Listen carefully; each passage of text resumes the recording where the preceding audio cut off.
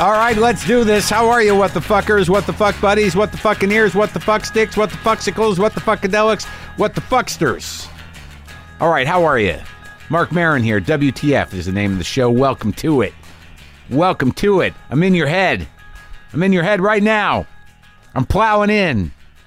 Tonight, as you listen to this, I'm on my way to Washington, D.C. I'm playing at the Warner Theater. If you are listening to this in D.C. and somehow or another you fucking didn't know that I was playing in D.C. and you're like, oh shit, I wonder if I can go to that. Yes, you can. There's some tickets left. Sold a good number of tickets. It's a big place for me, like 1,600 or so. There's a few left. I'll just leave it at a few. That's vague. John Agnello is on the show. John Agnello is an amazing record producer, music producer. Done a lot of stuff. From Cyndi Lauper to Dinosaur Jr., my friends. Kurt Weill. A lot of stuff. Friend of a friend hooked us up. Good guy. I'm excited about this. My buddy Maz Jobrani stopped by. He's got a book out. I'm Not a Terrorist, but I played one on TV. It's available wherever you get books. He's also on WTF, way back on episode 118. You can get the app, get the free app, upgrade to premium for a few bucks to hear the original Maz chat before he became the guy who writes a book. So Maz is coming up. Another thing I wanted to hip you to, I don't know if you're a Robert Williams fan. He's a painter. He's a great painter. He's a mind-blowing painter. He's a punch-you-in-the-face kind of painter. Changed my brain, Robert Williams. Well, there's an amazing show. The show is here in Los Angeles, down at the Barnsdall Park. That's right over in Los Feliz, man. It's in the gallery over there. You can go to lamag.org to get the info. It's Robert Williams Slang Aesthetics, and it's also got 20 years under the influence of Juxtaposed, which is also in the gallery. It's 20 years of Juxtaposed magazine, which Mr. Williams helped create. The cover for Appetite for Destruction by Guns N' Roses, that's a Robert Williams painting. But this is certainly the most of his work, sculptures, paintings, drawings, amassed under one roof ever. And I just wanted to give you a heads up if you're in the LA area, because it just runs through April 19th. And it's worth seeing. Okay, it's over there at the Los Angeles Municipal Art Gallery, Barnsdall Park. So check that out. I had some time to talk to Robert Williams. I will be sharing that conversation with you soon. But right now, let's talk to Maz Jobrani.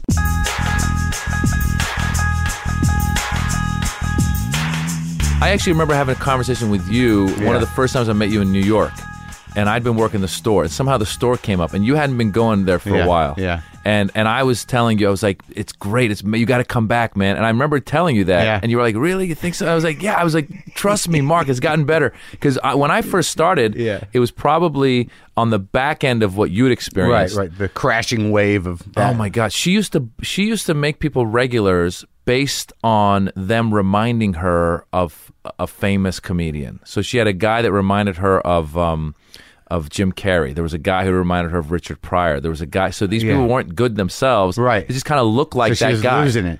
Dude, it was crazy. I think I don't know, for whatever reason, if it wasn't so much she was losing, I think she was just like thinking, this guy's got something. He's got to find his Jim Carrey, his inner Jim, but he would never find it. And it was one of these things where you would sit in the back of the room watching the guy, and you're like, God, this is uncomfortable. And you would see the audience kind of looking at each other, going like, what is this? Is this performance art or? Well, I think what's happening now too is that, like, it's just we're excited to work there. Like, it used to be like sort of like, we're just doing our sets, and just trying to get some work done. Yeah. But now, because whoever got that Twitter thing going, it's like we're sort of like, yeah, we're going to be at the Comedy Store, and now we're seeing people are like, I'm going to go to the Comedy Store. Yeah. Like, that never happened before. Whoever got active on the Twitter, it is Brenton, I think, is doing it. Yeah. He's diligent about it, and now all of a sudden you're like, yeah, I'll tell people. Like, you didn't even fucking tell people. Would you ever tell people you were going to be at the Comedy Store? Not really, no. Right? Why? It's like, I just want to hide out there and kind of do some work. And, it's kind of a weird place. But now you're like, yeah, I'm going to be there, and people are like, I'm fucking going to the Comedy Store. Yeah, and it's funny, the Twitter thing, you're right. Whenever I go home, I go to see what people are saying. Yeah. And they do a great job. Those pictures are great. Yeah. I don't even know who takes them. Yeah, I'm like, those are very frameable. I'm like, I go, I look cool up there. Yeah. But I think that whole branding and just making it sort of accessible for like a new generation of people, just to know that it's there and functional. Yeah. Do you know, like, I just think a lot of people are like, that place? And I'm like, yeah, come check out the weirdness. Yeah. Now, but still, like last night I was like, oh, it's got that creepy, weird electric vibe. Like out back on busy nights, you're like, oh, what's going on out here? Yeah. Something weird's going to happen. Well, the other thing is that at any given time at the comedy store, you could be in a conversation with somebody you know. Yeah. And some weirdo will just come and stand. Just, some guy with, half a head of hair or some kind of weird outfit. Yeah. Some weird energy, like, what's up? Yeah. Like, what? And you don't know who they are. No. I was there. I brought this guy who's a friend, and he brought his dad, and the dad's, they're English. So the dad was visiting from England. Yeah. He had no idea who was who. Yeah. So comics would come up, and I'd be like, oh, this is Al Madrigal. This is whatever. This is Steve Byrne. And introduce. And then this weird dude just came up and started hanging out. So the dad assumed he's one of my friends. Right. Next thing I know, this guy is basically taking the dad hostage in the conversation. Right. Just getting into it. And the dad was like, oh, that's great. You're doing it. And the guy's like, yeah, whatever. And then at one point I tried to get him out of it. I go, hey, let's go. You guys, we got to go watch my buddy, Chris Spencer was like, hey, let's go watch Chris Spencer. And I took the dad and my friend, and then this dude came with us. Oh, God. And he's just hanging out. And I'm How like, many times have you had that moment at the Comedy Store? It's like, I don't know that guy. Yeah. Yeah. I'm sorry, that guy. I just don't know who that guy is. Yeah. Yeah. So when is the book out, buddy? I'm not a terrorist, but I've played one on TV. Memoirs of a Middle Eastern Funny Man. There you go. I'm excited and intimidated. Why? Because, first of all, you know how it is. It's like, it used to be if you went on one TV show and you said, I'm going to be at such and such, the whole world sees it. Right, no. Now I feel like I'm advertising. I got billboards. I got all kinds. Calling people. And can we tell everybody at the place to come? Yeah, and what's crazy is because the Persians, a lot of them are like in Beverly Hills, that area. So the best advertising is when I go to Beverly Drive to like go to like Pete's Coffee. Right. And I run into Persians there. Yeah. And they're like, when are you going to be performing? And I'm like, I'm going to be at the Wiltern. And here's what's funny is I don't think Persians go east of maybe La Brea. Where? I know. I go the Wiltern. It's on Western. Yeah. Where? What? I swear to God, I've had this so many. They go, wait a minute, Western? I'm like, Wilshire Boulevard? Yes, I know Wilshire. Of course, Wilshire. That runs into Westwood. Yeah. And then they go, but you got to keep going east. And then they're like, okay, I figured it out. It's the funniest thing, dude. So, but is that the same in San Francisco too? That there's Persian communities? San Francisco, it's like it's more probably just a liberal mix of like it's Persians, there's Arabs, and there's like white liberals. Right. I've been doing this NPR show called Wait, Don't Tell Me. Sure. And that's listened to by a lot of like. No, I know that. Wait, so you do that regularly, or? Yeah, I'm a panelist. Oh, on it. Really? Yeah. Has that made a big change in the? It's interesting. I've had, how it is, man. Yeah. I mean, we all have fans from different places. So when I'm at a show, depending on who approaches me, I kind of know. Try to figure out which world. Yeah. Older white couple, I'm like, oh, here comes NPR. Yeah. The Persians are the Persians. Yeah. Oh, and it's overdressed. Yeah, he's overdressed. Every night is, the opera. Yeah. And then mink. Why? I thought mink coats were gone. In L.A., a mink coat. Yeah. And then I've got like my black audience from the movie I did Friday After Next, which was the Ice Cube movie. Right. So I got that. They come. And it's so funny. I could tell like if it's like someone who's like either black or distinct Latino. Difference. Very different. Wow. Wait, don't tell me. That's interesting. How long have you been doing that? I started, I think my son was 1.5, so about 4 or 5 years ago. What is that, like 3 or 4 times a year? How's that happen? Maybe like now I'm doing it like 10 times a year. Oh, yeah? It's great. You fly into Chicago. Right. I like that guy, Peter Sagal. Yeah. Yeah, he's a good guy. You'd be great if you're ever interested. I've been a guest on the show. Yeah. Well, that's the first time I did it, they had me as a call-in guest. Yeah. And then, and it's funny because I used to listen to it once in a while driving back. I used to play soccer on Saturdays driving back. I remember I heard Sarah Silverman on there as the calling guest. Yeah. And I was like, God, I'd love to get in on this. Yeah. And then I just didn't think about it. And then I think that they started reaching out to get more comedians on. They heard your thought. They heard my thought, exactly. No, but like they brought I think Alonzo Bowden started doing it. I started doing it. So they were looking for other panelists. Okay, yeah, because they were kind of maybe using the same people for a long time. Yeah. And that's cool. Yeah. So now the book is really, where does it start? So the book starts, the title, first of all, it's funny because the title, I'm not a terrorist, but I've played one on TV. Right. And then I put this picture of myself holding like an Acme, old style fuse bomb. Yeah. And you have a keffiyeh. Yeah, the keffiyeh, the whole thing, and a look of like, what the hell, how'd I end up here, right? Right. And the whole point being, like, how did I end up playing this part? Like, because actually I played a terrorist in a Chuck Norris movie of the week. Right. And that's the story right there, because it starts with I was when I was first starting out, I was working in an ad agency. That was my day job, and I was looking for a way to get out. Yeah. I was like, if I get a gig that pays me enough that I could just get out of this day job, then I could be a full-time actor, comedian. Right. And so I got this thing to play a Chuck Norris movie of the week, an Afghan terrorist who's in a Chuck Norris movie of the week who's going to blow up a building in Chicago. Right. And he's working for an Osama bin Laden type. Sure. And this was in 2001. Who played the Osama bin Laden type? Some white dude. Some white dude with a beard. Yeah. And it was funny because it was earlier in 2001, before September 11th hit. So I thought to myself, I go, you know what? As much as I don't necessarily want to do this part, I go, listen, if I take this part, it's whatever it was, like $6,000-$7,000. That helps, because I was an assistant at the ad agency making nothing. Yeah. So I go, that'll go towards getting me out of here. Yeah. And I said, maybe I can show through my acting why this guy's doing what he's doing. Like, oh yeah, bring a different element to it. The humanity.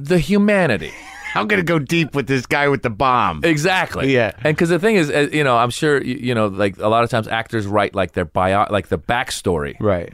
It's not in the script, but here's my backstory. Sure. And so my backstory was like, okay, the reason this guy wants to blow up a building in Chicago is because when he was a kid in Afghanistan, his parents were killed by bombs provided by the U.S., which right there, the story's messed up anyway, because the Russians were in Afghanistan. Right. So it's a messed up, Yeah. Anyway, I go down to Dallas to film. This is where they were filming it. I show up.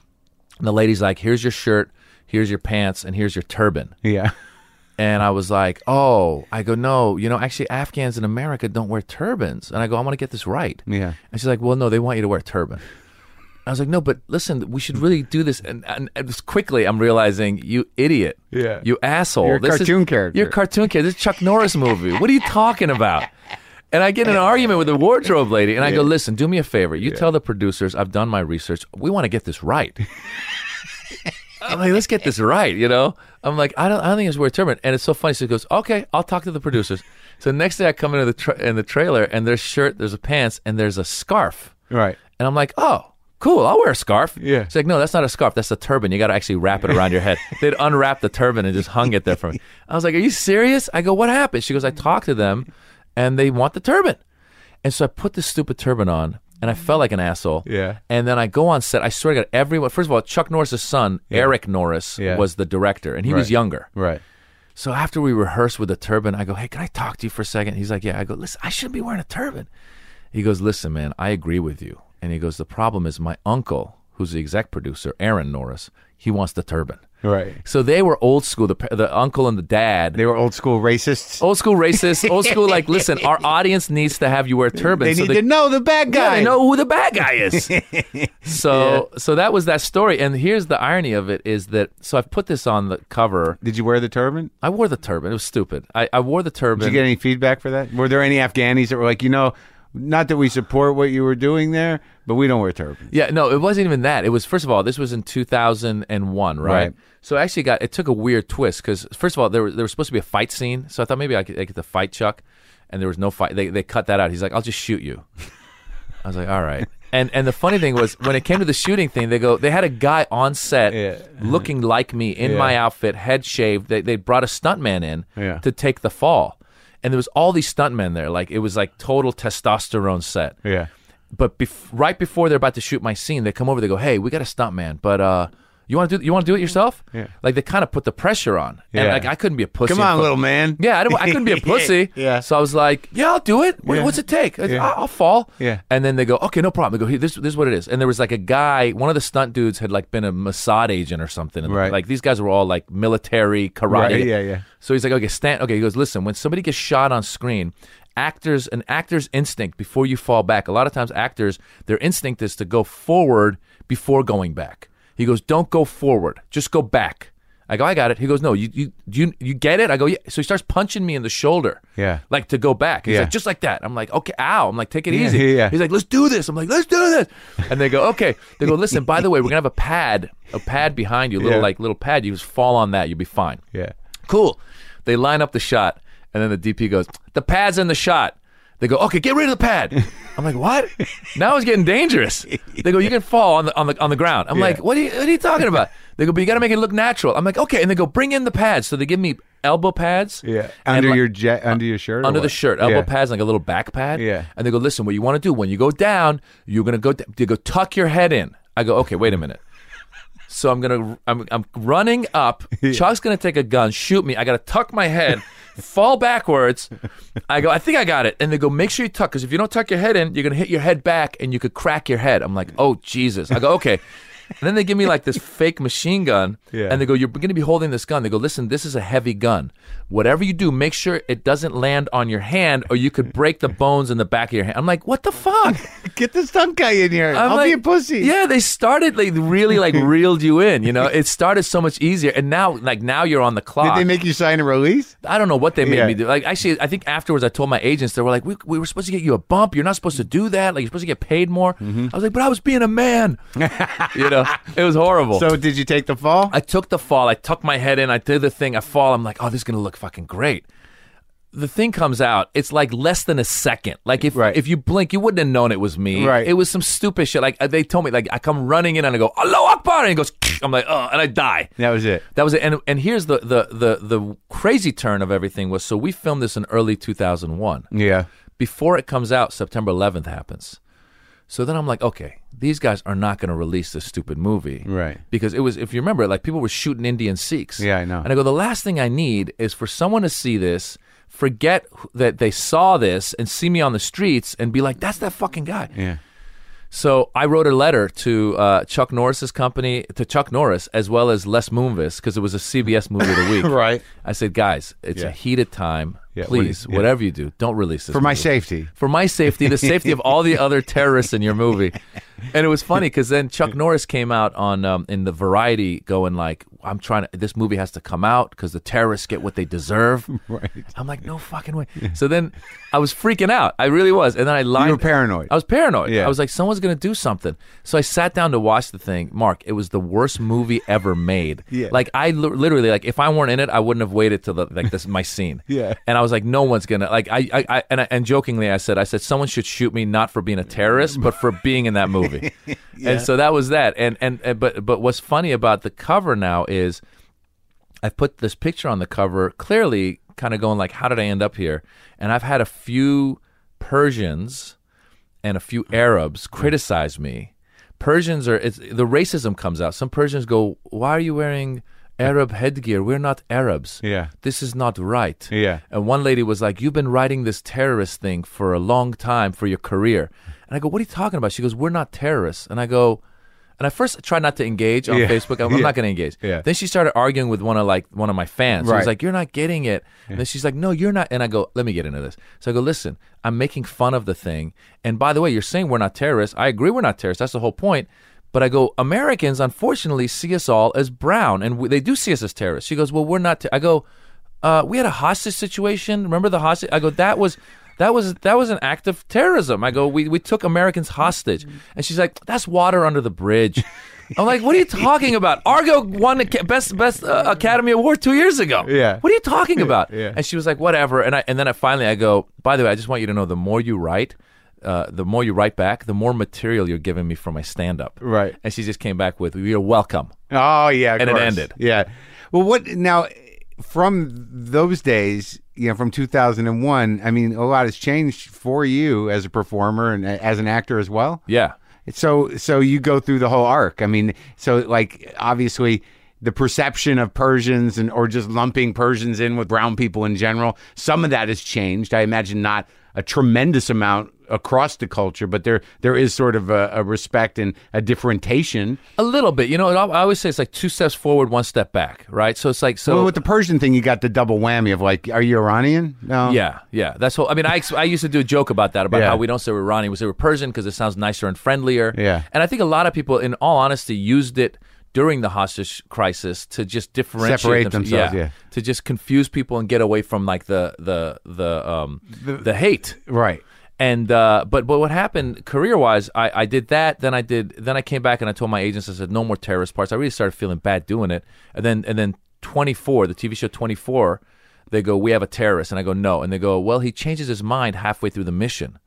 I was like, oh, the ambivalent terrorist. I go, that's kind of interesting. Yeah. So I did that as well. Yeah. And then after that, I said no more. I stopped doing it. And it's interesting, though, throughout these years, I've played, cab drivers. I don't mind playing cab drivers. I don't mind playing like deli shop owners. I don't mind all those parts. Yeah. I even just recently signed on and I played Jafar from Aladdin. Yeah. Disney is doing something called Descendants, which is about the kids of the Disney villains. Mm-hmm. And I played Jafar in that. I don't mind playing Jafar. Yeah. This terrorist thing is what really bothers me. Yeah. And the problem is because we both know like 99.9999% of Middle Easterners and Muslims and Arabs and people from that part of the world are not terrorists. Right. And yet we constantly see those parts and it's constantly in the news because that's the shit that's going down. And they constantly make people afraid of you people. Constantly. You people. Constantly. I mean, when I see... No, and there's regular white people like, there's one of them. Absolutely. Yeah. I mean, listen, Mark, it's funny because two things. First of all, when I see Bill Maher go like after the Charlie Hebdo shootings and he's saying like something, he says something like,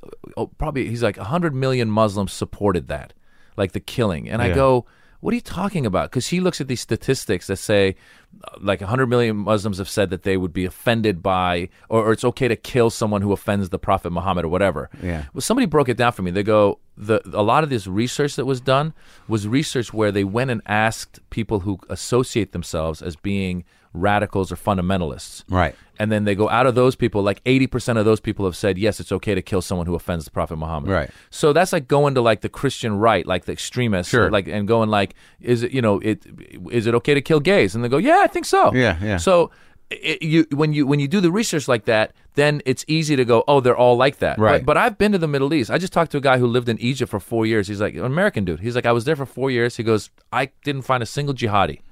He's like, he goes, people were cool doing their thing. Right. And it's funny because sometimes I think maybe I'm being paranoid. Maybe these people don't exist. But this happened to me over the holidays. Our neighbor's black dad, white wife. My kids are half Indian, half Iranian. My wife's Indian. And the neighbor had his cousin come, little 6-year-old boy, came to visit, hanging out from Wisconsin, full white. Yeah. From Wisconsin.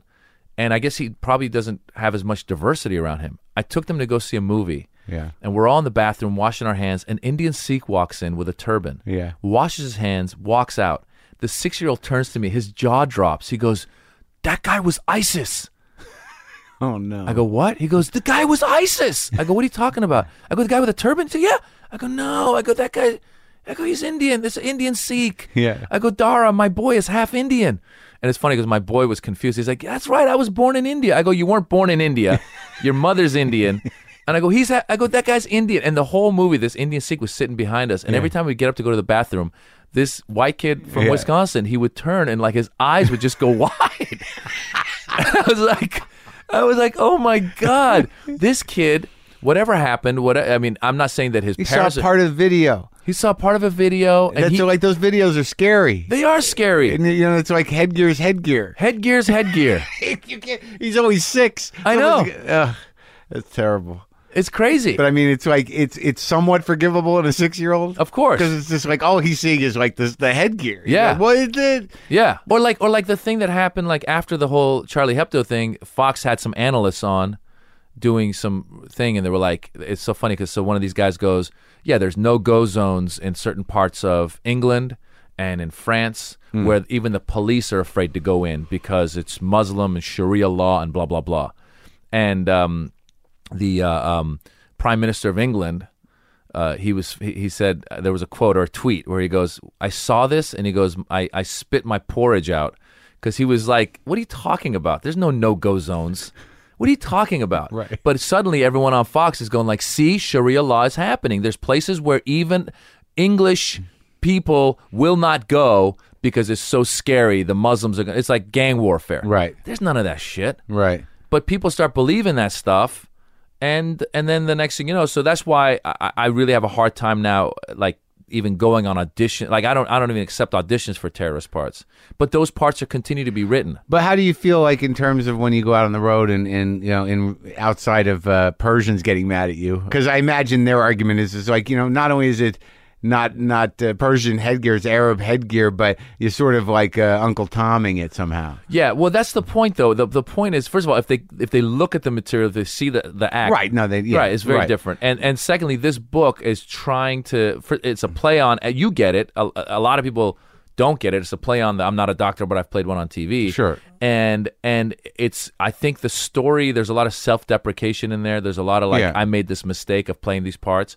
So I told a few of these people, I said, you're literally judging a book by its cover. Right. I go, you haven't even looked at it. And also, I think I think the important thing is just even for someone like me to acknowledge that, there's a Persian community. Yeah. And there's a huge Persian community, and that, like, another thing that happens in America is that we're all very separate. We know we're all living here. Yeah. But it's like, well, the Armenians are over in Glendale. Yeah. That's Armenian land. Yeah. And it's not racist, but it's just, there's part of you that thinks, like, I'm not welcome there, really. I mean, we go. Yeah. Like, where do the Persian community hang out? But I think that because, you have this ability to sort of cross over and disarm a lot of that, I think it's great. I think it's like, it's good to get out of the Persian community even. Absolutely. Because that's another thing that happens is when a culture or an ethnicity, settles here, they insulate themselves. Yeah. And they create their neighborhoods and their stores, and it's just like the Hasidic Jews. It's like, where do those guys work? Yeah. I don't know where they work. Yeah, and I don't want to be. It's funny. I run into those people. I ran into a guy like that yesterday. Very nice guy at the Laugh Factory. He came to the show. Persian guy. Yeah. And after the show, he's like, if I wanted you to do a private show,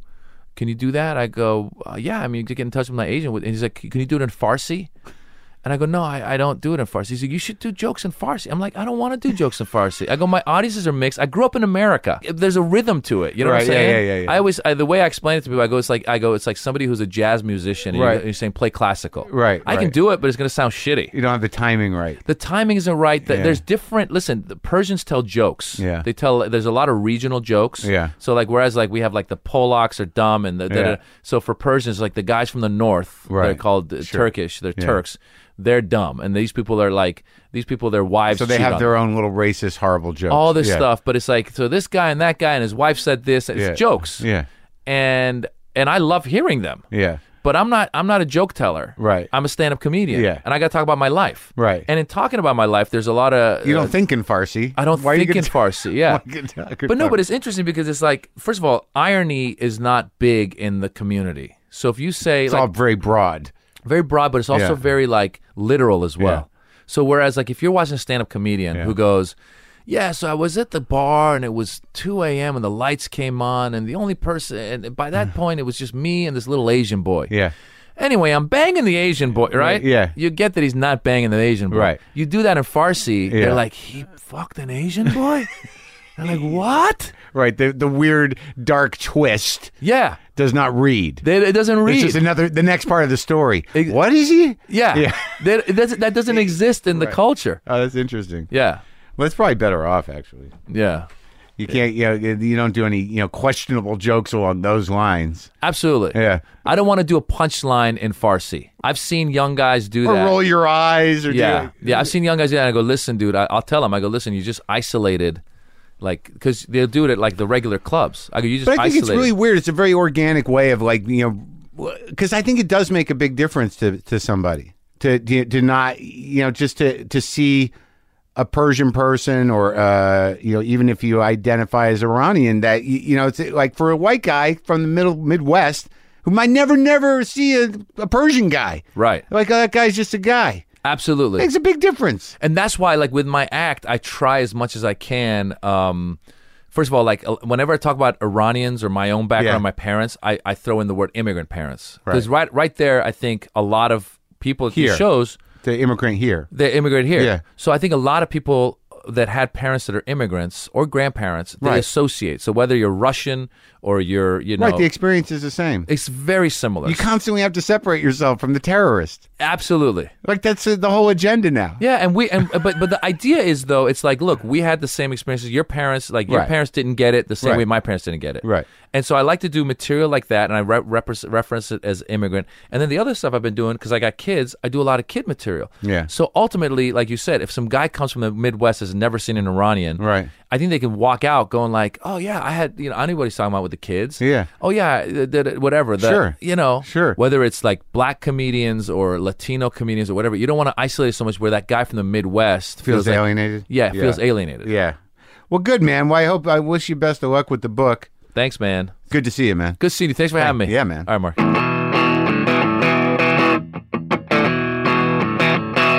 Maz.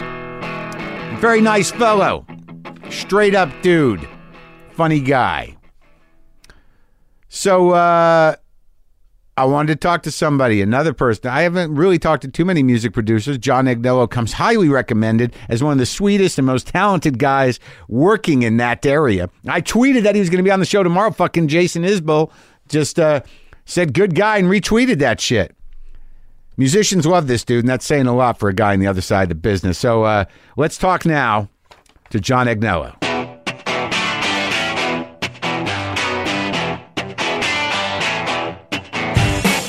Well, you've done a fucking million records. I've never talked to a hands-on kind of producer guy. Right. You're the first guy, like that I talked to. Like I talked to John Cale. Right.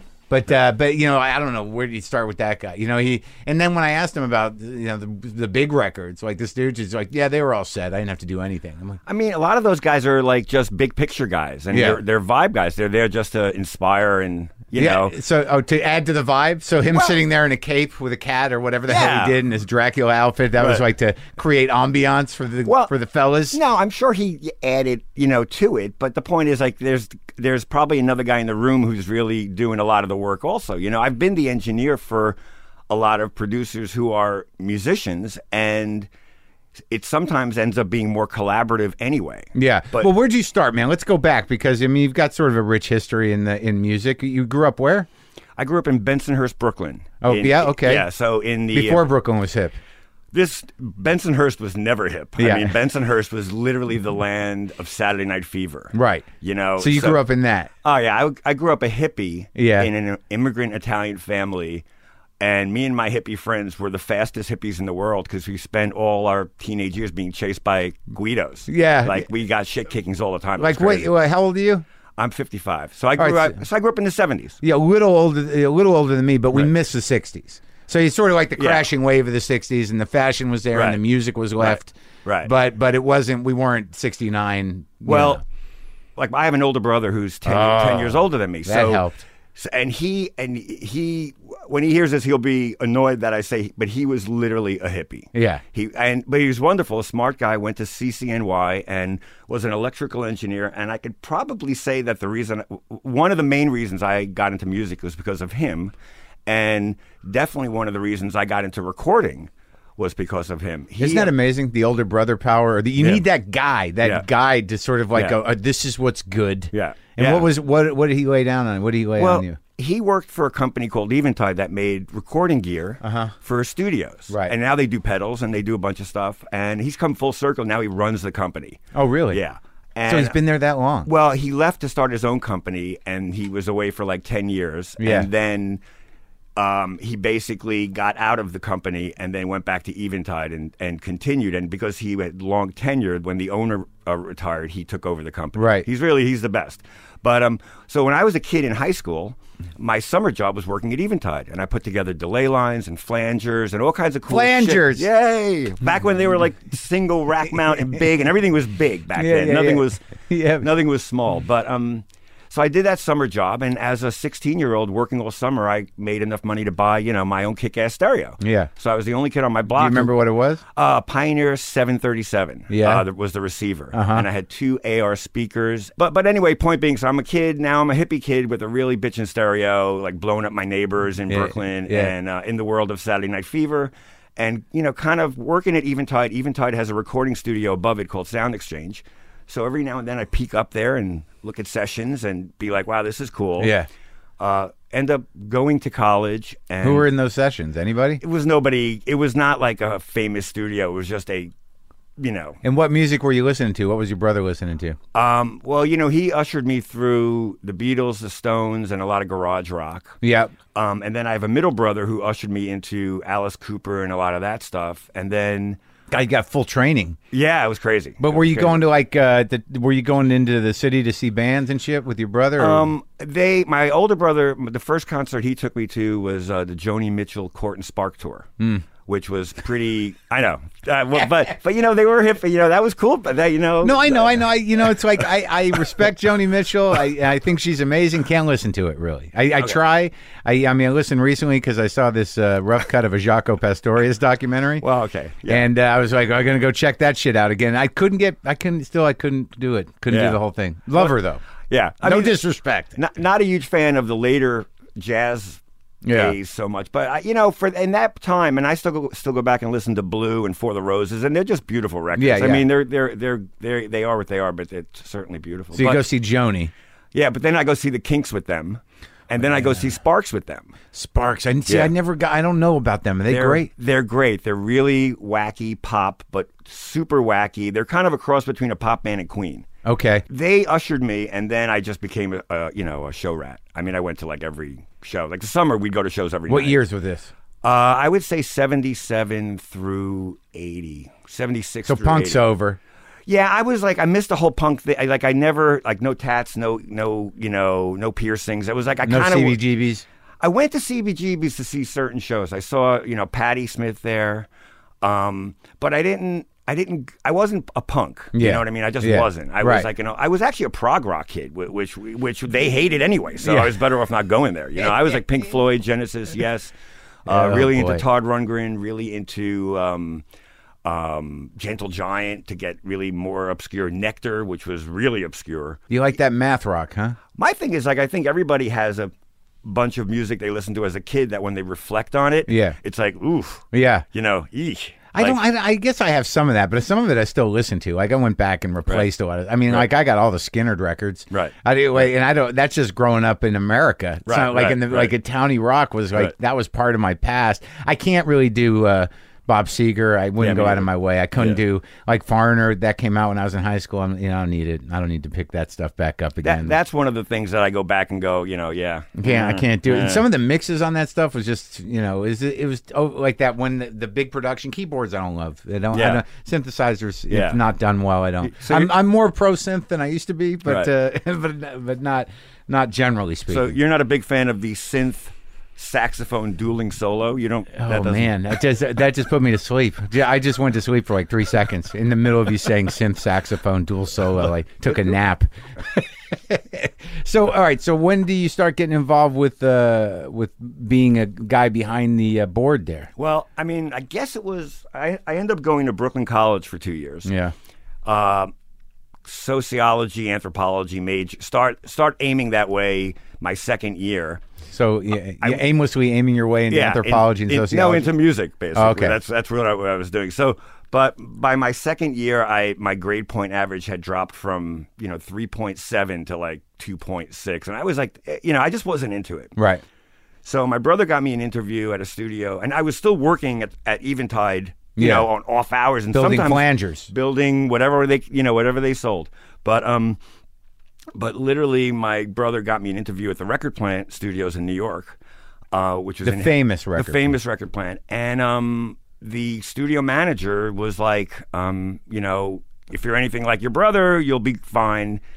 And they hired me on the spot. No, they didn't ask you, like, do you know what this knob is? No, I didn't know shit. It was crazy. It was also back in the day where there weren't recording schools, so you kind of learned from the ground. They built you up. You know what I mean? Who was the manager then? Anybody that we know? Probably not. His name was Paul Sloman. Now, like the Record Plant, like had been around for years before. Yeah. Well, they opened up in like the late '60s, right? Right. And and Hendrix recorded Electric Ladyland. Well, that's the thing. They were building Electric Ladyland, but they didn't finish it in time, so he did it at the Record Plant. Okay. Yeah, because they ended up building it on 8th Street in Manhattan, in the village. Studio. Yeah, the studio. So that was going to be Jimmy's studio. That was his studio. And they finished at the Record Plant, but there were some other big names in there too, right? I mean, John Lennon did a bunch of shit there. Before Kiss, you got there. Yeah, Kiss did a bunch of shit. That was the studio where Springsteen and Patti wrote Because the Night Together. Really? Yeah, Springsteen was in Springsteen was in A doing Darkness, and Patti was in B doing,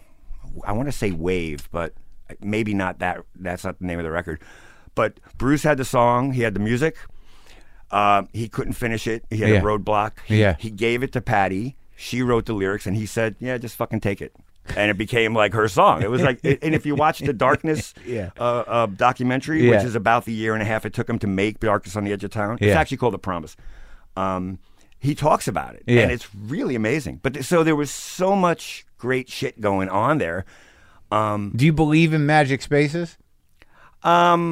I believe spaces can be magical, but I think without the right ingredients, it's just a space. It's just a space. Yeah. I mean, the people who made the records and the artists back then, and just the environment was just so off the map, incredibly crazy. Yeah. That of course you had amazing things happening. Like how so? Like what do you mean crazy? Just because there were so many people recording there at any given time? You know, you got you know.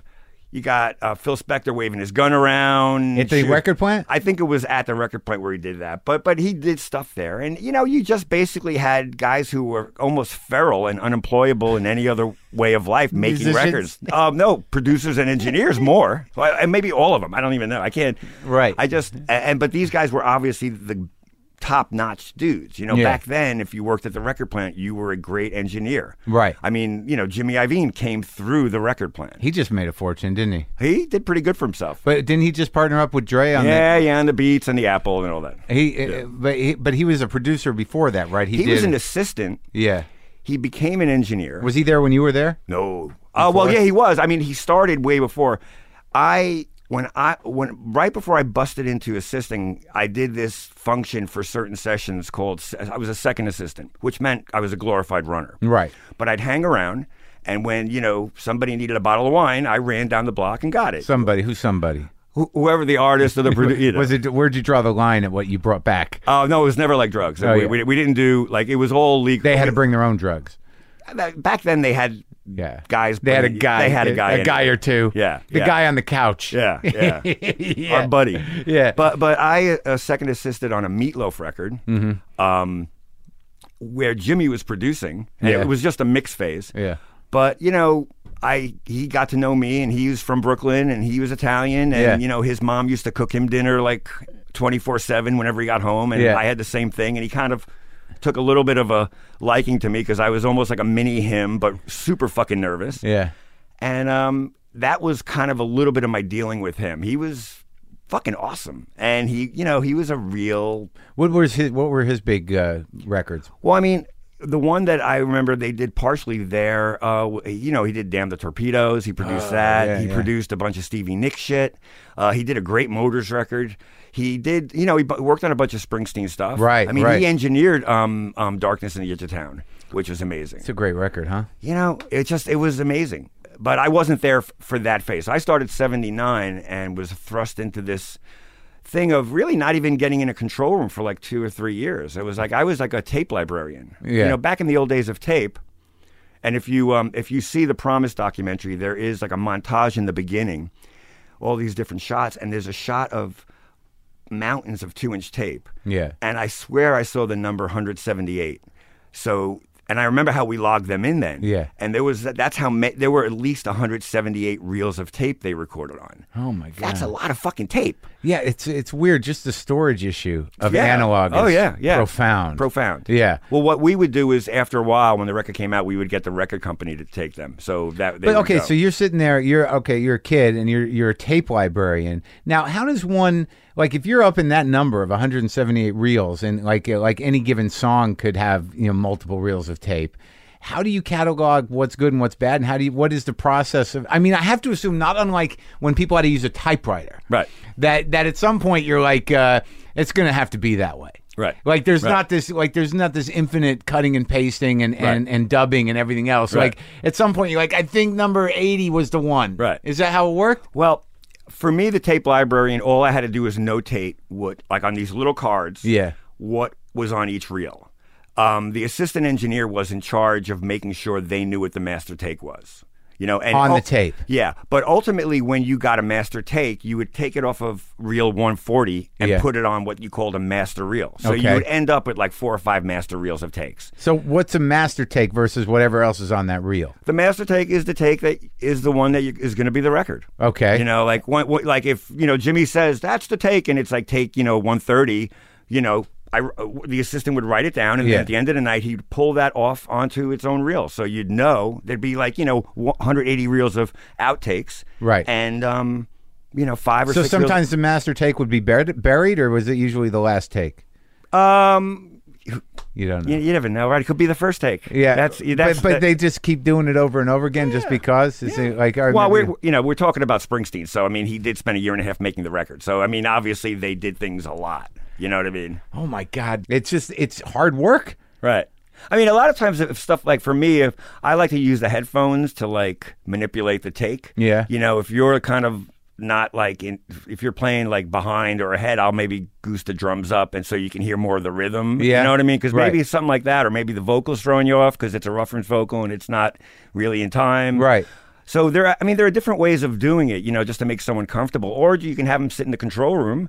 Sometimes the control room's a little more fun because you're just sitting there listening. Yeah. So you're a tape librarian for 3 years? 2 years. I mean, something like that. But you're watching, right? You're watching the knobs. After a year, they let you in the control room, like what they do is it's a ladder, So the assistants eventually, if they don't get fired or have nervous breakdowns or whatever, if they get good enough, they become engineers at one point. Uh-huh. So then that's when a tape librarian, if he doesn't have a nervous breakdown or just run out of the building screaming, he becomes an assistant. Yeah. And usually they the guys right above you mentor you. And what would happen is, and this is, like I said, it's way different from how things are now. Because, everybody comes out of school, a producer, an engineer. I'm not like... Or they're doing it at home. Or they're doing it at home, right. Yeah. And I'm not, I'm not saying, I'm no judge. I'm just saying this is how the difference. So as I got a little more comfortable in the place, assistant engineers would then be given free time on the weekends to bring bands in and learn how to engineer. They could bring their own friends in or whatever? Yeah, for like a day. Yeah. For nothing. And just, And then, but in turn, they had to bring me as a tape librarian in to be the assistant, and they had to teach me how to assist. So I would work 5 days a week being a tape librarian, and then ultimately work like every weekend. Where an engineer would bring some of his buddies in, where his big idea, these guys are going to be big. And then as I was an assistant, I did the same thing where I just had a bunch of friends in Brooklyn who had cool bands, and I was like, I get a free day. Yeah. And then I'd have to train this fucking kid who was under me to like teach him how to edit and all this bullshit, This was the record plant system. It was, but it worked great. I mean, they generated a bunch of really good people, a real good group of engineers. I mean, the list of people who come out of there are really pretty phenomenal. So what was the first one that you were actually working on? The first record I worked on, I assisted on, was a guy named Ellison Chase for Columbia that the record never came out. It was just one of those things that it just didn't happen. Didn't happen for that guy. Right, didn't happen for that guy. Got right to the edge. Right. But the good news about that record was I got hooked up with a team of a producer and an engineer, and both guys ended up being very significant in my life. The producer was Rick Chertoff, and the engineer was Bill Whitman. Yeah. And then after that, we went on to do, I was the assistant, they went on to do the first Cyndi Lauper record. That was huge. That was pretty fucking crazy. She was something, huh? She was incredible, and... She's still pretty good. Yeah, I just saw her. Like, I took my kid, his full circle. I take my kid who loves that record, who at that point was 7, to see her in some state theater in New Jersey.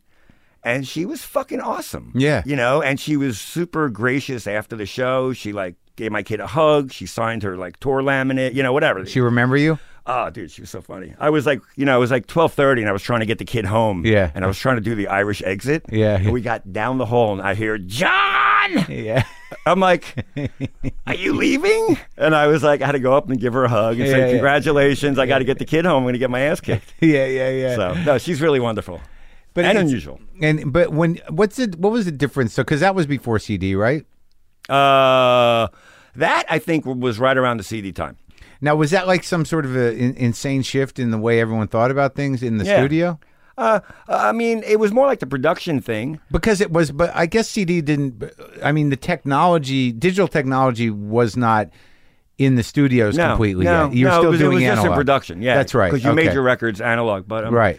I mean, the real shift in CDs was for the record companies because they were able to take all their back catalog and spend virtually no money remastering for CD, and then everything they made was overhead. Right. So that caused this whole boom of just money. But some of those first CDs were remastered poorly, right? I mean, some of the first CDs, and I think if I remember correctly, the Who catalog specifically caught my attention. What happened was when they went back to do a lot of these old records, they didn't always find the right master tapes. They'd find like safety copies, which were copies in a generation down. But they also did these things where they used to be Dolby masters, and you need to encode and decode the Dolby. Right. But on a lot of these early CDs, they didn't realize they had to do that, so they just took a Dolby master and didn't put it through a Dolby machine and mastered through that. So it sounded muffled? It sounded just bad. Yeah, muffled and low. Yeah. I mean, it took a while for them, and that's why they ended up doing a lot of the remastering, is because like a lot of people realized this sounds like shit. What's going on? How'd that happen? Yeah. So what the fuck is Dolby? Dolby is this noise reduction unit that when people started getting tweaky about tape hiss, they decided we're going to put this thing, and the same thing on cassettes and shit. I don't know if you remember, like my cassette deck had a Dolby button. Yeah, had Dolby. But you had to put the fucking Dolby in, and it was just this thing where, instead of not worrying about fucking a little tape noise, I never liked it. Well, it took top end off. Yeah, it took the high end off. Hiss is top end. I mean, so it would roll off the top. So, I like treble. Treble, Jay says treble is excitement. Jay Mascis. Yeah. All right, so you do Cyndi Lauper, and then what's the first one you produce? Like, who else did you work with? So it was, and once again, getting back to the record plant pecking order, as I was there long enough, I became the, I guess, the head assistant. I was the most tenure guy. Mm-hmm. So I ended up getting all the good gigs. So, I worked on the Cyndi record early on, but then I worked on like Iggy Pop Party record. You did? Yeah, that was a trip. That's a good record. It's a great record, but that was a trip. Like, how many people who do you travel with? Like, what was it? He didn't travel with a million people. He was just full on Iggy. It was really amazing. And who was the band? Who was the band on that? We did overdubs, so it was overdubs and mixing. So I didn't even know who was on the band at that point. I think Ivan Crowell from Patti Smith played guitar on it. Yeah. So really, you just be in there with Iggy singing the tape. Yeah. He did this crazy thing. It was so. The record was produced by two different people, a staff engineer guy named Tom Panunzio. A lot of Italians in this racket. Well, the record, Yeah. Roy Cicala, Tom Panunzio, Jimmy Iovine, Jay Messina. Yeah. It's a lot of... Jews and Italians. Right, Jews and Italians. Yeah. Right. But, I guess the non-cuisine Italians went into recording. Uh-huh. The other guys went into construction. I don't even fucking know. I don't know how it works. But... So literally, basically, the Iggy record was produced, part of it was produced by Tom, and the other part was produced by Tommy Boyce, who was half of the team that did all the Monkees records. Really? Yeah, and he was like an English jolly guy, and he'd call everybody darling, and just really be very, he's a very funny guy, wonderful. As an engineer, do you have these guys on your back, telling you? Well, once again, I'm the assistant, so I have everybody on my back, Right. Literally at one point, and this is no exaggeration, Iggy's out there doing vocals, and that was back in the old days when the assistant would do all the headphone mixes and stuff like that. We have to run the tape machine. It was like really, assistants were very busy. What do you mean headphone mixes? Well, like whatever you have running through your headphones, you have to dial in certain, more guitar, more bass. Because they have to hear to sing. Yeah. And reverb and stuff. Yeah. So at one point, I got my head down, and I'm getting a headphone mix in the console, and the engineer taps me on the shoulder, and I'm like, wow, and he points. And I look out into the studio, and there's this towel over the music stand so it doesn't reflect into the microphone, because the music stands are metal. Right. And Iggy's lit on fire. And I'm like, what? And there are like sprinklers in the fucking ceiling. It's a major building in fucking Manhattan. Yeah. So I bust a move out there, and I grabbed the thing, burned my hand, and do like this hat dance on the thing and put it out. And it was just like, all right, let's go back to work. How did he set it on fire? With a fucking lighter. On purpose? He just did it. I don't know. I didn't want to ask him. I'm like 22 years old. He's Iggy Pop. I'm going to say, what the fuck are you doing? Yeah, why question his process? Yeah, exactly. I guess this is something he has to do. Yeah, what's your motivation? Yeah. No, but that was, that's what I say was kind of like a little like the Wild West back then, when everybody was a little fucking nutty, and we, you just had to do, Did you see a lot of drugs? Yeah, I saw a lot of fucking drugs. Yeah. I saw enough drugs to know that, like, after 1984, 85, like, I was, like, so over the drug thing. And, like, all my friends back in Brooklyn were starting to get into the drugs. And I was just like, bah, leave me alone. You never got fucked up, though. I mean, there were always inadvertent issues and things that happened. Like, if you made one bad decision, you would do a line of something that you thought was cocaine and it was heroin. Right. And that was a bummer. Yeah. It's a pukey bummer. Yeah. And then, you know. Not a lot of work after that for that day. There was another issue at one point where when someone offered me a pill because I was too stressed out, I probably shouldn't have taken it because I took it and woke up like 6 hours later laying on the bathroom floor at like 8 o'clock in the morning on a Monday and had to go home to my parents' house. So you don't know what it was. It was probably a Tuinol, but whatever. But, you know, apart from that, I mean, once again, we were working, so you really had to work. You know what I mean? The bands partied more. Right. And, you know, and a lot. I mean, you know, bands would spell their names in cocaine. Yeah. You know, and just everybody would do a letter. The thing is, like, you know, I did coke. I haven't done anything in a long time, but, like, you know, by day 2 or 3, you're kind of, you know, you're fucked. Yeah. So they do more coke. Yeah. But it's like, you must have just seen people just wear down. Like, I mean, I can't imagine this. Well, there's some theories about certain sounds of the 80s in production. I hear that. Yeah. You think that was driven by coke? Well, Rockin' a Hard Place is all cymbals. I mean, when you listen to the record, it's like, it's crazy. And the cocaine symbols, and then literally some of those days were like 30 hours, and people were exhausted. But you know, someone would be playing on a pump organ a part that would be the lowest thing in the mix, and they'd work on it for like 5 hours, and you would just be like, you'd want to blow your brains out, but you had to do it. You had to sit on those knobs, huh? Yeah. So all right, so you're doing this assistant engineering, but when do you take the helm? Well, post the Cindy record. Yeah. Two of the backing band were the two members of a band called the Hooters from Philadelphia. Yeah. So the Cindy record went so well that my engineering mentor, Bill Whitman, became a producer himself. Yeah. And then Rick, who was like one of my production mentors, he needed an engineer, and it's the same thing. It was the latter. I just filled into the slot to engineer for Rick, and we did a Hooters record together. And that first one. Yeah, most of the first one. I was on half of the first one. Bill left halfway through, but so they kind of were big for a minute, and that first record did really well for them. I think it probably went platinum. That song "And We Dance" was kind of it was a hit. But so I ended up engineering from that point, which was 1983, 1984, and kind of never looked back, and you know, or look back a bunch, but it didn't fucking matter. So in what way? So like when it says, like, I'm looking at your website, and you've got it coded. Like, what's the difference between recorded, mixed, and like, what's the difference? So recording is basically the band's playing, and I'm putting it to tape or to digital, but they're literally playing. You're not on the knobs, or you are? I'm on the knobs. Yeah, I'm on the knobs, and I'm talking to them. You know, can you turn it up? Can you turn it down? Yeah. You know, the producer's probably hitting the button saying, hey, you know, you're rushing, or, you know, a little more feeling or a little less feeling. Yeah, what is that breakdown? So if you're recording it, that means you have an engineer. If you're just a producer, I want to use Jay as an example, but you did a lot of work with Maskus. So here's okay. I'll give you a perfect example. So Jay produces a Breeders 7-inch, okay, and I'm the engineer. Okay. So I literally get the sounds of all the instruments, and he listens, and he's like, you know, can you put more something on the snare? Yeah. And I make him happy, and I put more something on the snare. And, you know, adjust the guitar tones. And then we start recording, and I basically make sure everything's going to tape and sounds good. And he makes sure that he likes what they're playing, and maybe he'll suggest them change a part or a drum beat or add a fill. So he's more musical content, and I'm more like sound content. Right. So that's producing and recording. And mixing, when you're done recording everything, it's like cooking, you know? You have all these fucking ingredients. So now you've got to make the final product, which ends up being the record that you hopefully buy.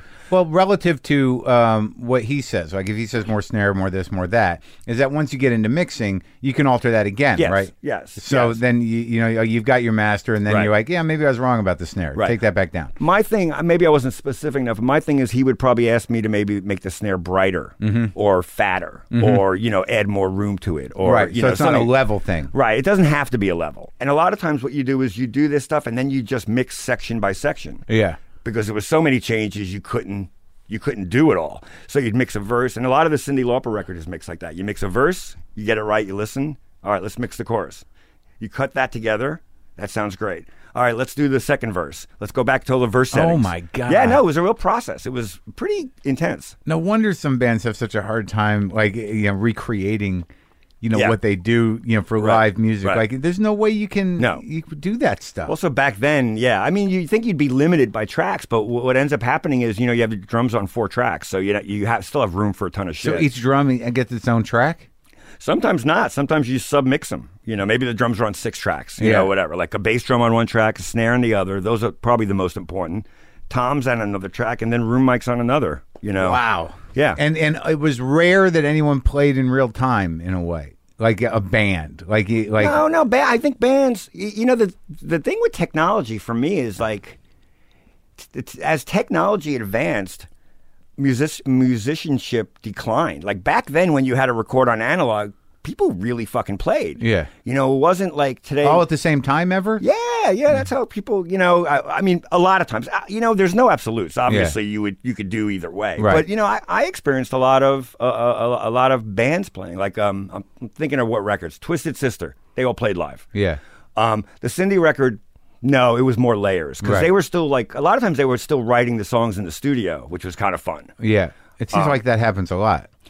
It still happens a lot, yeah. And sometimes it could happen to the detriment of the song, but like those guys knew what they were, those guys and also, were I think once pop music redefined itself, like it seemed like layers and this sort of like heightened production is what it became about for a while there. It wasn't really about the performance of the musicians as much. Right. It was almost like production took precedent over the music in a way. So you worked I'm just looking at, because you've been involved with so many things, but you did a few Alice Cooper things, right? But that was later, right? Yeah, that was in the 90s. That was the last temptation of Alice Cooper. It was more like in maybe his later metal phase. Not even metal. I shouldn't even say that. It was just like a later phase. And it seems like you really came into your own with the. I guess it was a little pre-alt rock, but it was like those bands, like Dinosaur Jr., The Breeders, Buffalo Tom, Sonic Youth. The guys that that I was listening to in college, that was a whole new thing. I loved Buffalo Tom. I loved that guy, Janowitz, and that. They sounded great. Yeah. Like, I don't know why the fuck they weren't huge. I live in Jersey City, and I have so many of my buddies who are like younger than me are just so into them, and they just now, they're like huge fans. Like they are totally. When one of them found out I had produced Sleepy Eyed, best friends for life. He loves me. Yeah. And he's a bartender, which is great. Yeah, I mean, it's a rough game, man. Yeah. You know, where you are behind the board, that's one thing. But these guys that have their life on the line, it's like it can get kind of sad, huh? And it's random. It's not like if it wasn't random, everybody would be making hit records. You can't. Who the hell knows why? You don't know. No, something happens. That's why it's funny. You do all these records in a row, and like a perfect example. It was great when Smoke Ring, the Kurt record. Did well. I mean, it was like, it seemed like it was the right record at the right moment. And he's your guy, right? I mean, I love him. I mean, I've done the last 2 records with him. Produced it and did everything. Yeah. Because that's a very specific sound he has. Yeah. Well, I mean, I don't really, my thing is more like not, I don't necessarily bring the sound. I make the sound better. Right. You know what I mean? I make it more like big and, just better and more like facilitator with him. But so, like, as a producer and as an engineer, you don't necessarily have a style? I mean, I have a style. You know what I mean? But what defines that? Well, I guess how I record things and how I mix things and where I put things. Like I'm a very big left-right guy. I like things on the left and different things on the right. Yeah. And some people hate that. People get annoyed at me. They go, I had one guy say to me, I go into a fucking store and the right speaker doesn't work and I can't hear that other guitar. And I'm like, well, don't go in that fucking store. I mean, it's like I got to make the records like to be cool. Yeah. That's why they made stereo. Yeah. So, what do you think of mono? I mean, I like mono too. I think mono as an effect is really good. I sometimes you do the drums on one side. That's really cool. Yeah. What is mono? Why do people like mono mixes more than stereo mixes? Because they're not stereo. It's like they got something different, I think. But is there a difference in sound? Well, everything's in the middle. Right. So yeah, it's just a different way of things mix. But I mean, The Beatles are a perfect example. You know, when they did those early records, they came out in mono, and then when stereo started becoming a fad, they went back to remix the records in stereo, but they didn't give a shit about it so much because it was like a fad. Right. So there wasn't as much attention.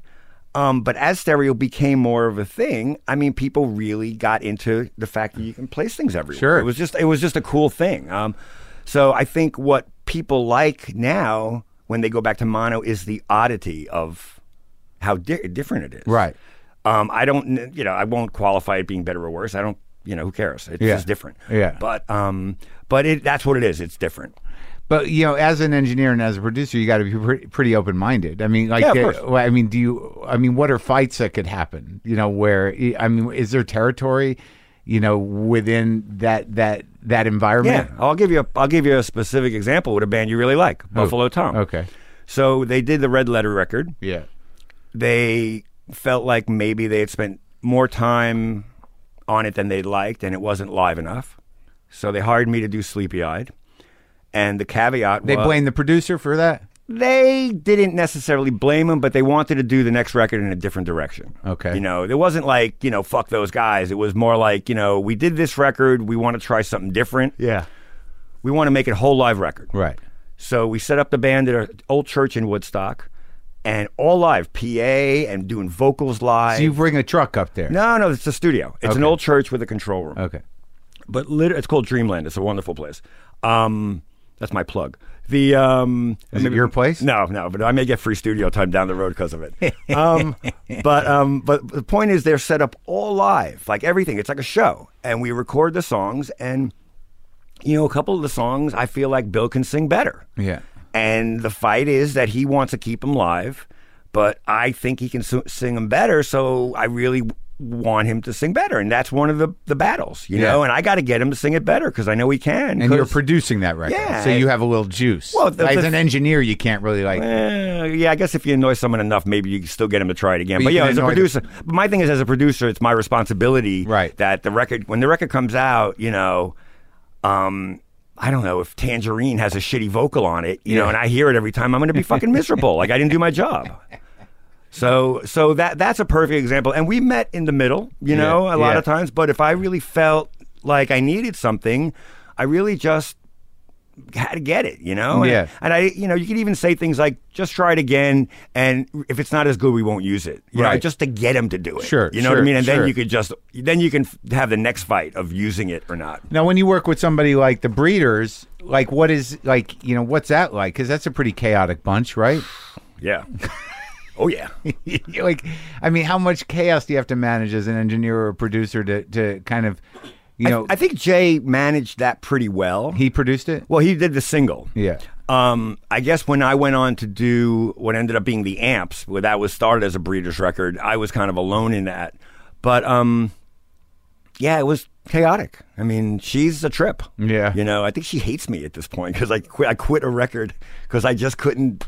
You know, I couldn't get her to you know. Yeah. And she just... What was that fight? We got to make a record. You're talking about Kim? Stop doing what? Everything. But I'm serious. I'm not, you know, it was like... And trust me, I went in to Last Splash. When I heard that record, I fell in love with them, and I fell in love with her. It's a hell of a production. Who produced that? Marc Goodall or some English... And that's sonically weird.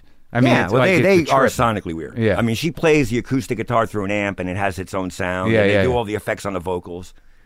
I mean, listen, I'm, you know, sometimes you just can't. That's just, it goes down. You know, you can't fix it. You know, she's got to fix it herself. And, you know, I literally had to quit because I was like, you know, I can't, this is going to be a nightmare. I'm not going to be a part of this. Right. You know, I just can't. Be dragged down with it. You know, it's just like babysitting. It's worse than babysitting. It's like, you know, like a cellmate, you know, like a prison guard or something. It's not like babysitting will be easy. You fucking put the kid to bed and like... This kid doesn't want to go to sleep. I have 2 kids. I can fucking handle the kids. Yeah.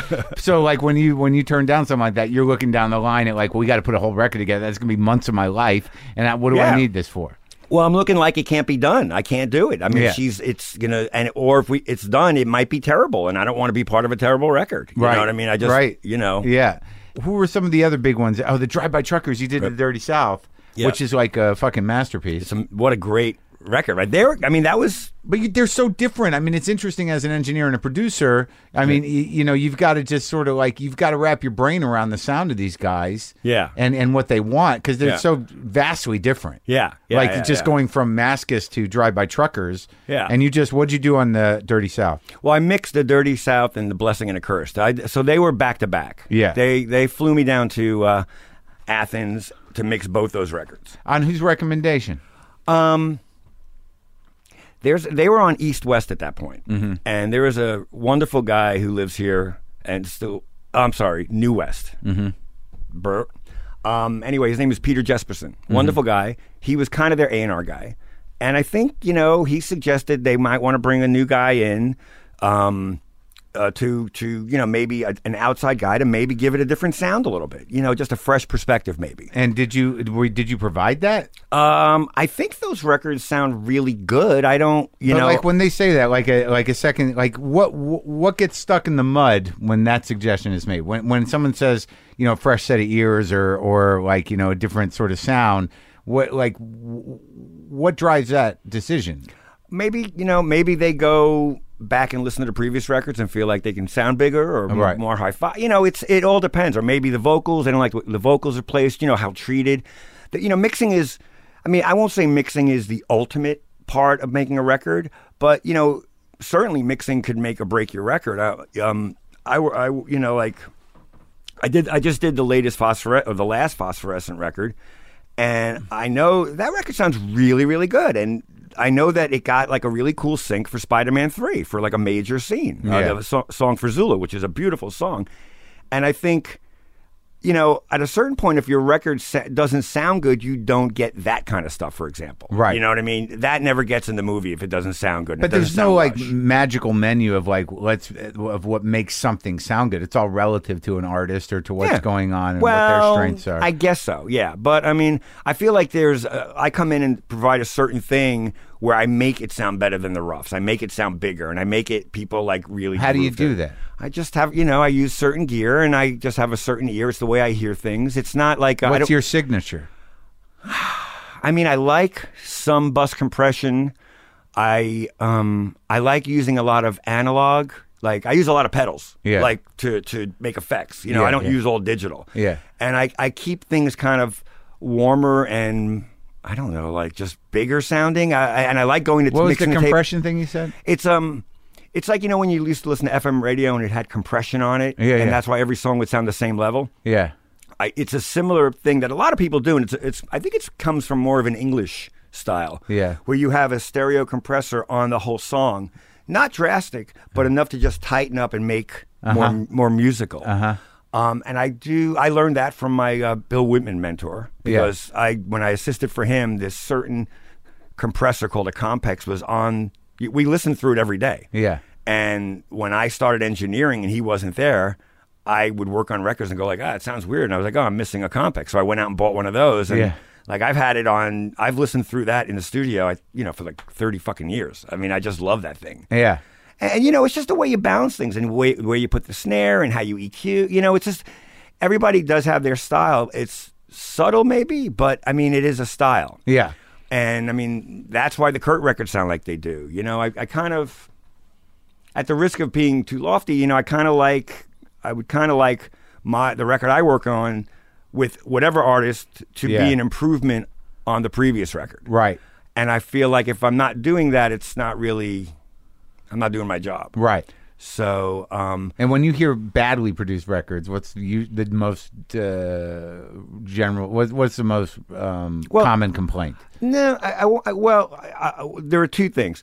If I hear some records, I don't like the way they're produced, but I love the band or I love the music, and I'm like, well, fuck it, that's fine. The music is really cool.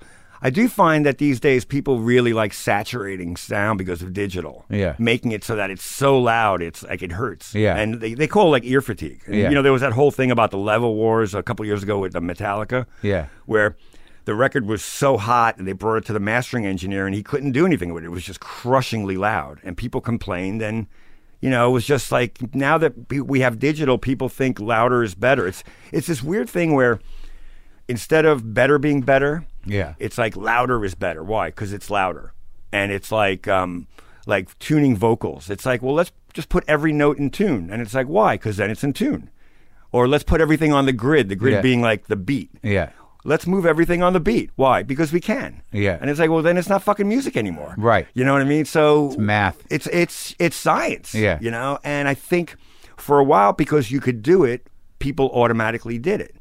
And I think now there's pullback. A lot of pullback. There's a lot of lo-fi stuff coming out. Right. There's a lot of messy stuff. And by the way, I will say I'm guilty of it a little bit, because I got into a phase where I tried to get people to tune vocals a little bit, and I mean, I couldn't do it with Kurt or Thurston or Farrar or Maskus, or those guys would fucking kill me. You know, right. You couldn't touch that, because they're obviously like singers. I mean, right. they all have unique voices. Yeah, and why like alter their style? But I did it for like a year maybe on records, and I tried to get it done subtly, and then I just realized at one point, it's like, who gives a fuck? Yeah. Like, it's just a waste of time. Like, you know what? I'll punch a word in 3 or 4 times to get the guy to sing it in tune. Right. You know, Yeah. just do it. Yeah. So yeah. So you work with Sonic Youth and Thurston solo? Yeah. Sonic Youth, Rather Ripped was 2005, and I it was the kind of thing, you're doing the Dino records for so long, and they were all friends. I'd met a bunch of those guys. Yeah. And I always was like, you know, when am I going to get a chance to do a Sonic? Yeah. You know, hey, what about me? Yeah, yeah. Hey, how about this guy? And eventually it fucking happened. You know, I think I did a record with Jay, a side project called Witch. Who, Maskus? Or, Yeah. Yeah. And Thurston was really into it. Yeah. And Thurston was really into it. And then I think Jay at one point said, well, why don't you just use the Witch guy? Use John. And he was like, yeah, okay. I mean, to produce Sonic Youth must have been sort of a task. It was more, well, you know, they've made like 23 records. I mean, they definitely don't need me to help them. You know what I mean? Right. I was more like, it was more like tasking and making it sound good, but also making sure, like, we did all the Kim vocals and, you know, got the good performances from her and you know, like Thurston and, you know, it was more like just management. And, you know what I mean? And, yeah. You know, on a certain level, granted, now I just mixed the Maskus records. So there's not even that. But at a certain point with Dino, it's like, you know, you don't really say to them, that song needs a chorus. You know, he'll hit you in the head with his guitar. It's like just that. It's not necessary. Yeah. The same thing with like Thurston. Those guys make the kind of records they want to make. Right. And you got to let them make it. And then you just got to be there to make it sound good and make it go quick and make them comfortable and make sure, like, when Thurston picks up his fucking guitar and is ready to rock out a take, it's ready to go. Right. So it was a lot of that. But it was super fucking awesome. I mean, they were so into tracking and like having it be like, we want it to sound like it's going to sound live. Yeah. Because when we play it live, we don't want to be missing anything. Right. And Rather Ripped had 4 of them, but on The Eternal, Kim went to guitar, and the dude, Marc from Pavement, played bass. So that was even more fun, because it was more of a sonic wall. So when you look back on everything you've done, I mean, like, there's definitely like bands that you helped define their sound. Like, I guess I would say with Kurt Weill, I mean, you were there for big records, and and you have a partnership with him, a creative partnership on some level, right? Right. Do you feel like you were a big part of that when you think about the producing, or do you sort of let that be just, you know, well, it's my job to service the artist? Yeah, I think it's, for me, it's more important that I'm just making the records as good as I can, and I try not to get too much like that, because it really is about them. You know, without them, I'm nothing. Right, but there are egocentric producers. Okay, yeah, I got you. Yeah, I can't. I've never been that guy, so I skew to the other side of you know, thank you for letting me make your record. Yeah, not like I define that sound. Right.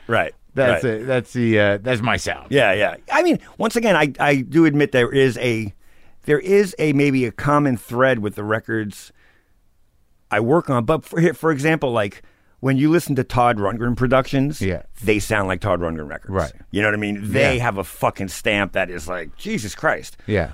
Whether it's, you know, XTC or whoever. Are you jealous of that? No. I'm happy to be making records I like. I mean, I definitely do not worry about other guys. I mean, but what separates you from him in that way? Maybe because he's like a super artist and that's his thing. Maybe it's about his ego where it's got to be he's making his record. Right. You know, I'm totally. But he brings us down to it. It's like if somebody's going to hire somebody, they're like, we need Butch Vig on this. Right. Because he did that thing. Right. Right. So are you necessarily, you know, in that pool? Like, you know, aside from being a good guy to work with and Jay recommend, you know what I mean? I mean, it's different. You know, Butch did do Nevermind and you know. That's one of those records where I got it on vinyl. It's impossible to listen to. It's like it's so loud. Right, everything's pushed way forward. It doesn't matter what format. Yeah, it's a great sounding record, and it's an iconic record. So, you know, the bottom line is, it's like good for him. Yeah. You know, I don't really. If I worried about everybody else making records and you know, like my record, you know what I mean, I would drive myself fucking nuts. But is it? I guess also there must be that element of like if the producer sort of lucks into, in a way. Right. Being the producer on a record that becomes huge, right. Then all of a sudden the pressure's on him to probably define his sound. Like, yeah, that's what I do. You know, that I can bring that to any situation. Right. Yeah. But I mean, for Butch as an example is just fucking awesome. Yeah. So it's like I can't, you know, like George Martin is fucking awesome. I mean, what am I? You know, I'm not gonna lay awake at night wondering how come I'm not as popular as he is. Fuck that. You know.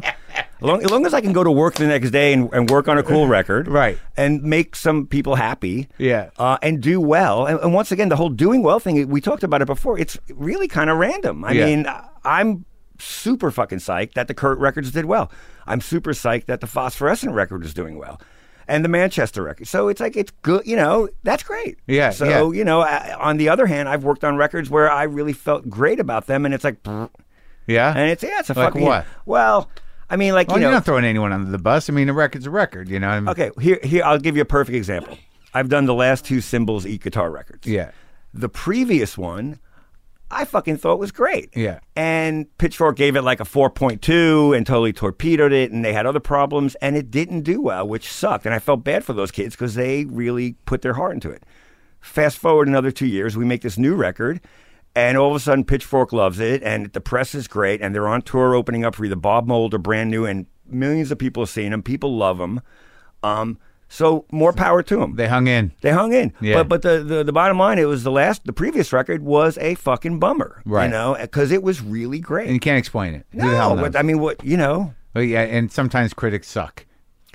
Well, Pitchfork, I love them because, you know, if they give you the best new music, it's great for the record, but they can really fucking hurt you too. And you did Jagger's solo record? Well, we did one song back in the beginning of MTV-ish type times. Like they did a special version of that song, and there was like a digital video. It was like a groundbreaking video. Yeah. And we recorded it and mixed it in one day, and he was there. It was pretty amazing. Like it's pretty, like you got to have some sort of like, you know, like that, chills. like awe, dude, fucking crazy. Yeah. So the first thing I'll say is the band's playing in the studio, and he's singing into a mic, and when he's singing, if you solo the mic, you only hear his voice. Right. Like he's so loud and he projects so loud, and when he stops, all of a sudden the mic is full of drums. Yeah. Like that's how powerful he sang. Yeah. And my other favorite moment was when he came in to listen to the playback, he'd sit on the console with his arms like him, Mick Jagger, and be like, "Oh yeah." Yeah. And we fucking all were shitting bricks. It was just like, holy shit, it's really fucking Mick Jagger. Yeah. And you did the Thermals record. Yeah. I like those guys. Dude, that was a trip. We did that record. You know, that record's all about the end of the world, right? Yeah. We did that record. Desperate Ground? Yeah. Yeah. We did that record. The last day of the record was right before Hurricane Sandy. The studio got totally destroyed the next day. Wow. We ended 2 days early because we knew the hurricane was coming. They were staying at the studio, and I basically told them Sunday. The hurricane hit Monday night. I told them on Sunday, I think you guys should come back to my house. Why? This might not be so good here. Yeah. You know, I said it could be really okay or it could be really terrible. Yeah. And sure enough, the studio took 7 feet of water. Wow. We didn't have power for like 3 days. They stayed with us. It was really amazing. But the backdrop around that record and actually the apocalypse kind of happening was fucked up. Well, the Hold Steady shit. I talked to Craig Finn. I know. Yeah. And you did that big record. Well, we did, I did the 2 in a row that kind of, made them kind of... Boys and Girls America, Stay Positive. I mean, Yeah, and but Boys and Girls was another one of those records. To talk about a record that was right for the time. Like when that came out, it was great for them. I mean, it really, they went from selling, I don't know, 10,000 records to like 70, and they went from playing little clubs to like bigger venues. And yeah, it was a really great, it was just fun. It was a fun time for them. But it's interesting that the sort of what determines whether something's a success now is so much different than it used to be. Yeah. I mean, it's unbelievable. Yeah. Like, everybody used to talk millions of records, and now like 70,000. Good for them. Yeah. They found their audience. Yeah. Well, also, the one thing I will say that I notice is people now are not spending $100,000 making a record. Right. So if you sell 50,000 records, but you spend 20,000, you win. You're making some money. Yeah, and you get to make another record. Yeah. And you get to tour. Yeah. And then if you're playing like, Webster Hall or Terminal 5 in New York, you're doing good. Exactly. So, and then if you get a sync or two, you got, it's a different ballgame for sure. Well, all right, man. It was great talking to you. You too. Thanks for having me. Yeah, hell yeah, man. Thanks for coming.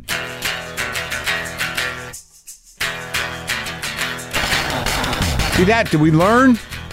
Go listen to some of those records with the new ears. John Agnello, good guy. Talented guy.